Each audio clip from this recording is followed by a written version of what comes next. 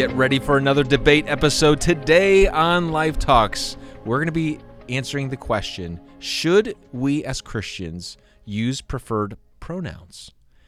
I'm Ben. I'm here with Dan. We are the teaching pastors at Life Fellowship Church here in Cornelius. Dan, we're going to take two sides to this.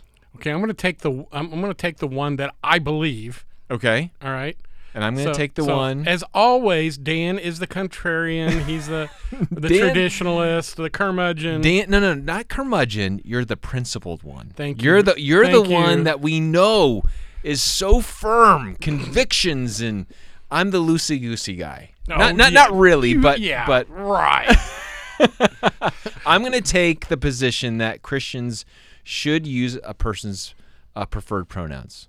And we're going to debate it this morning or this afternoon, whatever time you're listening to this. So, and this was spurred on by an email we got, right? Yes, and we want to give shout-outs to people who from time to time give us ideas for episodes. You know, Drew and Evan and Clayton, all you and several and Shan.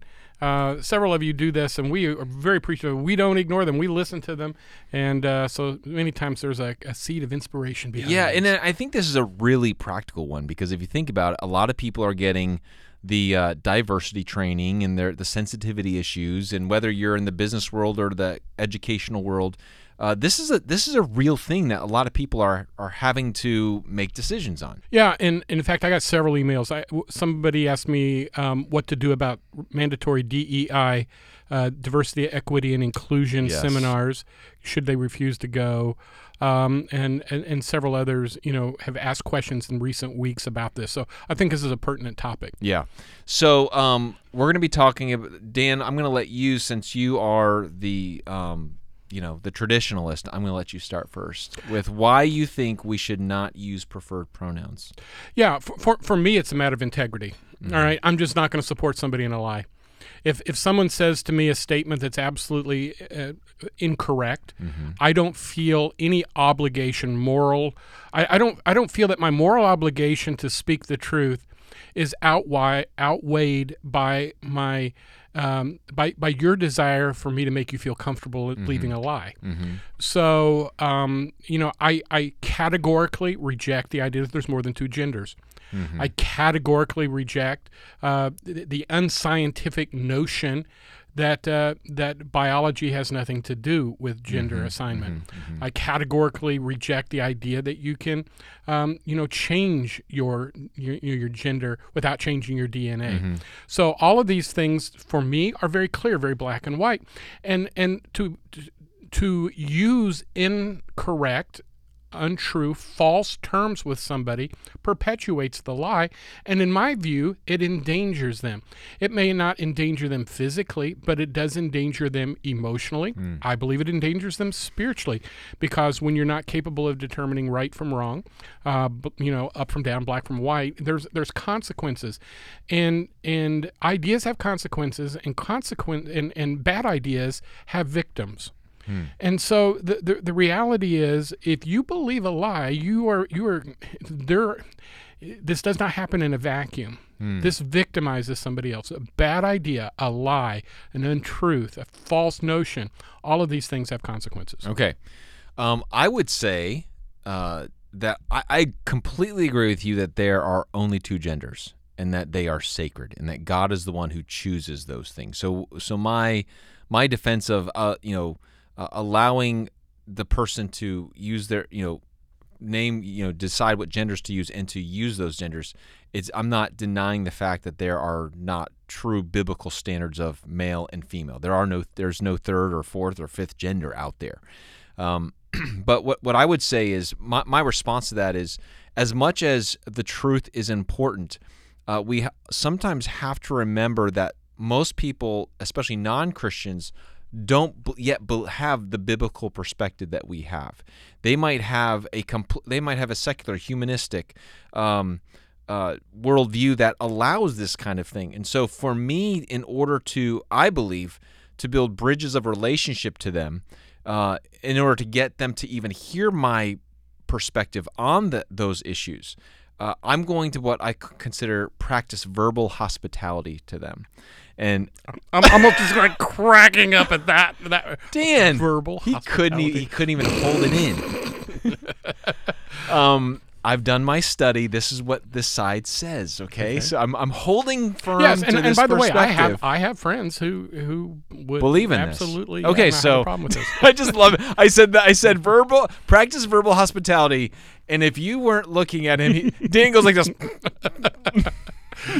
And Dan can never hide how he feels. That's true. But I think that when you show a level of personal respect and honoring them as a person, whether or not you're not honoring their decision, what you're just saying is I'm going to be gracious towards you in this moment, because I eventually want you to listen to a deeper and greater truth that is about Jesus, that will change your life and that will change what the thing is you're believing in, because I believe what you're believing in is false. And so in order for me to build a relationship so that I can get to the point where I can share with them the truth of gender, of a God in heaven who's created them, of Jesus who died for them, I don't want to put a stumbling block in the way for me to be able to have that kind of conversation. And so what I would say is I understand the idea of not reinforcing a lie, but I also know that there is a greater good that can come from using someone's preferred pronouns, and the greater good would be to share Jesus with them. Okay. That's finished? his comeback. Okay. So I mean that's my. I feel like I feel like a mosquito in a nudist colony. I know what Don't- needs to be done. don't I just know don't know where to start? start. So Come at me, Dan. So, well, several things. First of all, you've basically clearly given a wonderful example of situational ethics. So, in this, really? Yeah. So, in this situation, my ethics allow me to embrace a lie and perpetuate a lie rather than speak the truth for fear I'm going to offend you. The reality is that truth offends. And we can be offensive in the way that we declare truth, or we can be matter of fact about it. And so for me, it would be matter of fact. If somebody said, I would prefer that you call me Z, or a feminine pronoun when I'm obviously a male or whatever, I've got a choice at that moment that I adjust my ethics, and in this moment, accept your lie as a truth and join you in that, which I find violates my own conscience. Or I can simply say, I understand where you're coming from. I understand that you may in your heart believe this sincerely. And, I appreciate you as a person. I appreciate your autonomy and I appreciate all those things. I just can't join you in what I believe is a falsehood. Doesn't mean I don't like you. Doesn't mean I don't even respect you. Doesn't mean a lot of things that other people will tell you. I'm not being hateful at all. I'm just simply saying this. I'll try to avoid using pronouns with you at all to make you feel comfortable. So let me ask you a question. But I'm not going to use a false pronoun to describe Would you use their new name? Like, let's say someone. No, I wouldn't. So you wouldn't even use their. Not if it. I know some people compromise by saying, "Okay, I'm just going to use their preferred name." So, for example, an Allison becomes Alan. Okay, Yeah. You wouldn't call them Alan either. No, I don't know that I'd make a deal out of it. I just wouldn't call him any name. I'm serious. I would just dance around that. Hey, buddy. Yeah. Hey, friend, neighbor. I think there's a way. However, a lot of people who are doing this have an agenda, and the agenda is we not only want you to accept us, we want you to celebrate us. Right. And in order to demonstrate your celebration of us, you have to join me in it. And so it will become a test of that. You see, in my experience, basically, and we're talking about Babylon. Right. Babylon's Sermon series on values. Babylon, yeah. Babylon's values are when they come against the truth of your spiritual heritage, which in the days of Daniel and Shadrach, Meshach, and Abednego were the Judeo heritage. For us, it's our Christian heritage. But when you come up to it, you have two choices. I will either receive your position. That if you keep it, that you're being antagonistic, or you will assimilate. So you have two choices: either everything I say and do is going to be regarded as antagonistic, or I must assimilate. I must accept it and I must embrace it. I must sometimes even celebrate it, and that's where I kind of look respectfully and say, "Pass the beans and water, please." This is not something that I'm going to assimilate. Whether or not you take that as being agonistic is on you. Because I'm going to be friendly, I'm going to be respectful. I'm going to accept the consequences of not saying So your pronouns. okay, You may choose not to be my friend anymore. You may choose to get angry with me, and I'll accept those consequences. But it doesn't mean I'm going to join you in. Okay, so at some point you're saying at some point you got to draw the line, and some people, where their conscience lies. I mean, there's an interpretive dance here a little bit with the Bible and conscience and those kinds of things. But wouldn't you even say? And again, I'm playing devil's advocate for you That's here. fine. Okay, if we're going to be talking about the difference of names, even Shadrach, Meshach, and Abednego accepted their Babylonian names. Like they were referred to that and accepted that. That's a great point. And today, even though that's not who they were. Right. And today we continue to use Shadrach, Meshach, and Abednego, not Shack and Benny. I mean, but we don't use the Hebrew names. And somebody actually came up to me after the service on Sunday when I was preaching on this and mentioned that. And, I've been thinking about it because I thought it was a very thought-provoking challenge. And I believe that if Shadrach, Meshach, and Abednego were here today, they'd say, oh, please don't call me Shadrach. All right. Well, probably within the confines of their when Daniel was with them, it's interesting because you're going to be preaching on this. By the time this releases, you've already preached this sermon. But in the confines of within the home where they were staying, they used their Hebrew names with each other.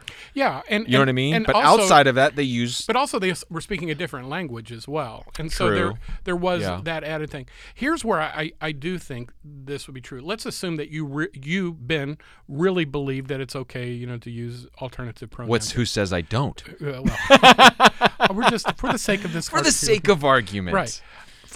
For me, as your brother and your friend, that is not going to be something that I would break fellowship with you about. That I'm not gonna. It's not going to become a point of contention because you've chosen to draw your line in a different place than I've driven your line.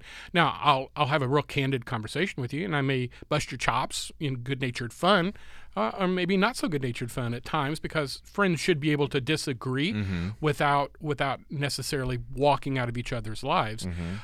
So, in that sense, I don't see this as a primary. It's not like you're denying the virgin birth of Christ.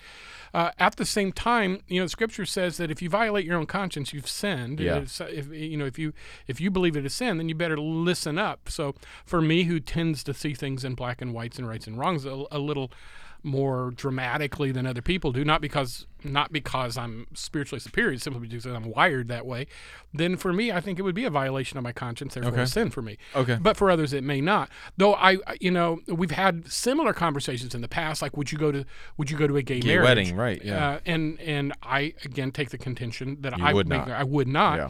For the same reason, I would not go to somebody while they're having an abortion and hold their hand during the procedure.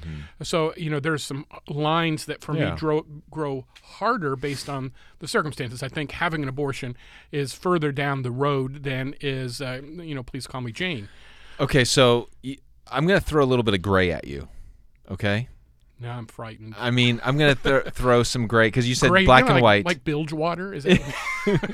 So, and in my study of this, I came across a number of different Christian leaders, whatever, and it's interesting. There's some nuance to this. It's not, there are some people that would say, according to your perspective, hey, I will never use a preferred pronoun based, I will only use the pronoun that I can see that their gender is what it is. And then there are some that really go very, I hate to say liberal, but they're very more that hospitality. Let's just be gracious to everyone. And then I came across a very nuanced answer from Sam Allberry. Do you know who Sam Allberry is? Sam Allberry, he's written a lot of good things. He used to be an apologist for the RZIM ministry, and he lives over in England, does a lot of great work over there. Sam has written a couple books, Is God Anti-Gay? I can't remember the other one, but he is someone who has same-sex attraction but has never acted out on it. But he is a ordained Anglican minister, has a very biblical and evangelical perspective on the Bible, on gender, on sexuality, all those kinds of things. He would align with you and I on this. But when he was asked this question, he brought up these two verses. He said these verses have guided him in the context of wisdom, and he used Proverbs chapter 26, verses 4 and 5. Now listen to these two verses. Answer not a fool according to his folly, lest you be like him yourself. Verse 5 is, answer a fool according to his folly, lest he be wise in his own eyes. And his whole point was there are times when he feels like you should, and there's times where he says that you should not. And he said the times when you should not is when it's a young person, because you as an adult or person of authority they will use you as confirming something that's formative in their life, and he would not use it with a young person at all. The other time he would not use it is for someone who grew up in the church and knew the truth. He would not use it for that. And then the times he said he would use it is he would use it when he was establishing a relationship of trust. Now, again, this is a nuanced answer where he's saying there are certain circumstances I would not use the preferred pronoun, and there are certain circumstances when I would use the preferred pronoun. When I listened to his answer, it was probably the one that made me think the most. I mean, there was a couple of them that were just like, and again, this practice verbal hospitality, I kind of threw up in my mouth a little bit, like you, when I heard that, even though I used it in this debate. But I do think there's I don't know, his answer did make me think a little bit, because I would be like you, like I'm not going to do that because I feel like it's confirming something. I'm agreeing with a lie. And I don't want to agree with a lie. I guess his answer did make me think a little bit about, would there be a situation when I would? And it's made me think a little bit. That's all I'm saying. Yeah, and I got to tell you, I resonate with that. I don't know that I would draw the line the exact same place. Sure. I might draw the line at if they are suffering from serious gender dysphoria, for instance. Which is it's a real mental health issue. It's a real mental health issue. They're not aware of, they're not self-aware of some of the issues going on because of the mental health issue. So I might approach it. I don't know. I haven't thought through it enough. I might approach that a little differently. I might not draw the line exactly where he did. I think that's important, though, for all Christians. And I'm glad you brought the point up because there rarely are things as clearly always black and white as we want to make them. Even on the issue of abortion. All right, so stop and think about this. Now, I am pro-life. I'm against abortion. Yeah. Technically, if you have an ectopic pregnancy, you have to, the mother is going to die, and the baby will not survive under any circumstances if you do not go in and take care of the pregnancy, which is located in the wrong place. Technically, that is an abortion. Yes. Yeah, and technically, but it's a morally acceptable abortion. Yeah. Though. So there are occasions in many of these things where we wanted to just get super black and white. Yeah. At the same time, they use that same case to say, well, what about in the case of rape? Well, and to me, no, abortion's not an option there, because you have an independent life that has potential and design, and I've known the product. I mean, we have the product of rape in our church, and people don't even know that. And I would never divulge who it is, but I know who they are. Yeah. And I've known all my life. I've known different people who were the product of rape. And it was hard. It was tragic for their birth mother and even for the child when they realized it. At the same time, they're glad to have a life. Absolutely. So I do think it's really important, and I like to come across as Mr. Black and White, Mr. Rigid, Mr. Principled. No, I think we do have to examine Scripture with Scripture and be really careful. I think the modern evangelicals are looking for excuses to compromise often when they need to look for reasons to stand firm. Yeah, I think the thing that we could encourage everyone to do is you need to understand your own convictions on this and make sure that you've done your own. The reality is people that, if you're a teacher right now, you're going to have to figure this out. If you're in a certain context in a job, you're going to have to make these decisions sooner rather than later. I want to be really, really clear. If I were, because I'm, my background's education. If I were a teacher in a public school today, and it became an issue that you must use preferred pronouns and you must teach preferred pronouns and all these different things, I would absolutely refuse to do that, to the point that I would get fired, be willing to be fired, and then I would sue their living brains out. I absolutely would. I think it's time for people of character and people of moral and spiritual faith to step up, and this needs to go to the Supreme Court. Yeah. Because this is an issue of your freedom of speech and your religious belief. Absolutely. I think the other issue is there's families. There are families in our church that are dealing with this in their own extended family or personal family of, what do I use in these situations? And it's not this. I think everyone has this strong, firm stance until the person that they know and love is going through this, and it's heartbreaking. And you are so right on that, particularly as it relates to things like, sexual identity. Yeah, and everybody's willing to think biblically until it's their son or their nephew. Yeah, and the bottom line is right, regardless of when, where, all these different issues. And it is when you follow Christ, you leave everything else behind. You leave all those other loyalties in second or 10th place. Yeah. And this is, again, something that's very unpopular for pastors to deal with, but it is Jesus first. It is the gospel first. Yeah. It is the word of God first. And everything else falls behind that. And if that sounds rigid and fundamentalist, then so be it, because this is the price of our salvation. This is the cost of being identified with Christ. And that is that without apology, we stand for truth. Yeah, I think that my encouragement to everyone is to really, do some research, do some study for yourself, listen to some of the arguments on the pro and the con of this. That's something that you and I did, and I think when you do that, you're able to understand what the Word of God, hopefully understand what the Word of God says, and know how you're going to apply it in the context that you're in. So I hope this has been an encouragement to you. I hope that this has been a challenge to you. And our prayer for you is that you develop strong biblical convictions, and at the same time also never neglect the heart of compassion and kindness that God's calling us to live out. This has been another episode of Life Talks, and we'll talk to you next time. You've been listening to Life Talks. Be sure to hit the subscribe button so you never miss a new episode.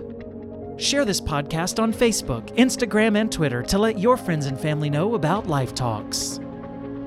We'd love to hear from you as well, so leave a comment and let us know your thoughts on this episode or any other topics we've discussed. Life Talks is a ministry of Life Fellowship in Cornelius, North Carolina. For more information on Life Talks or Life Fellowship, visit lifecharlotte.com, or you can find us on Facebook at Life Fellowship Charlotte.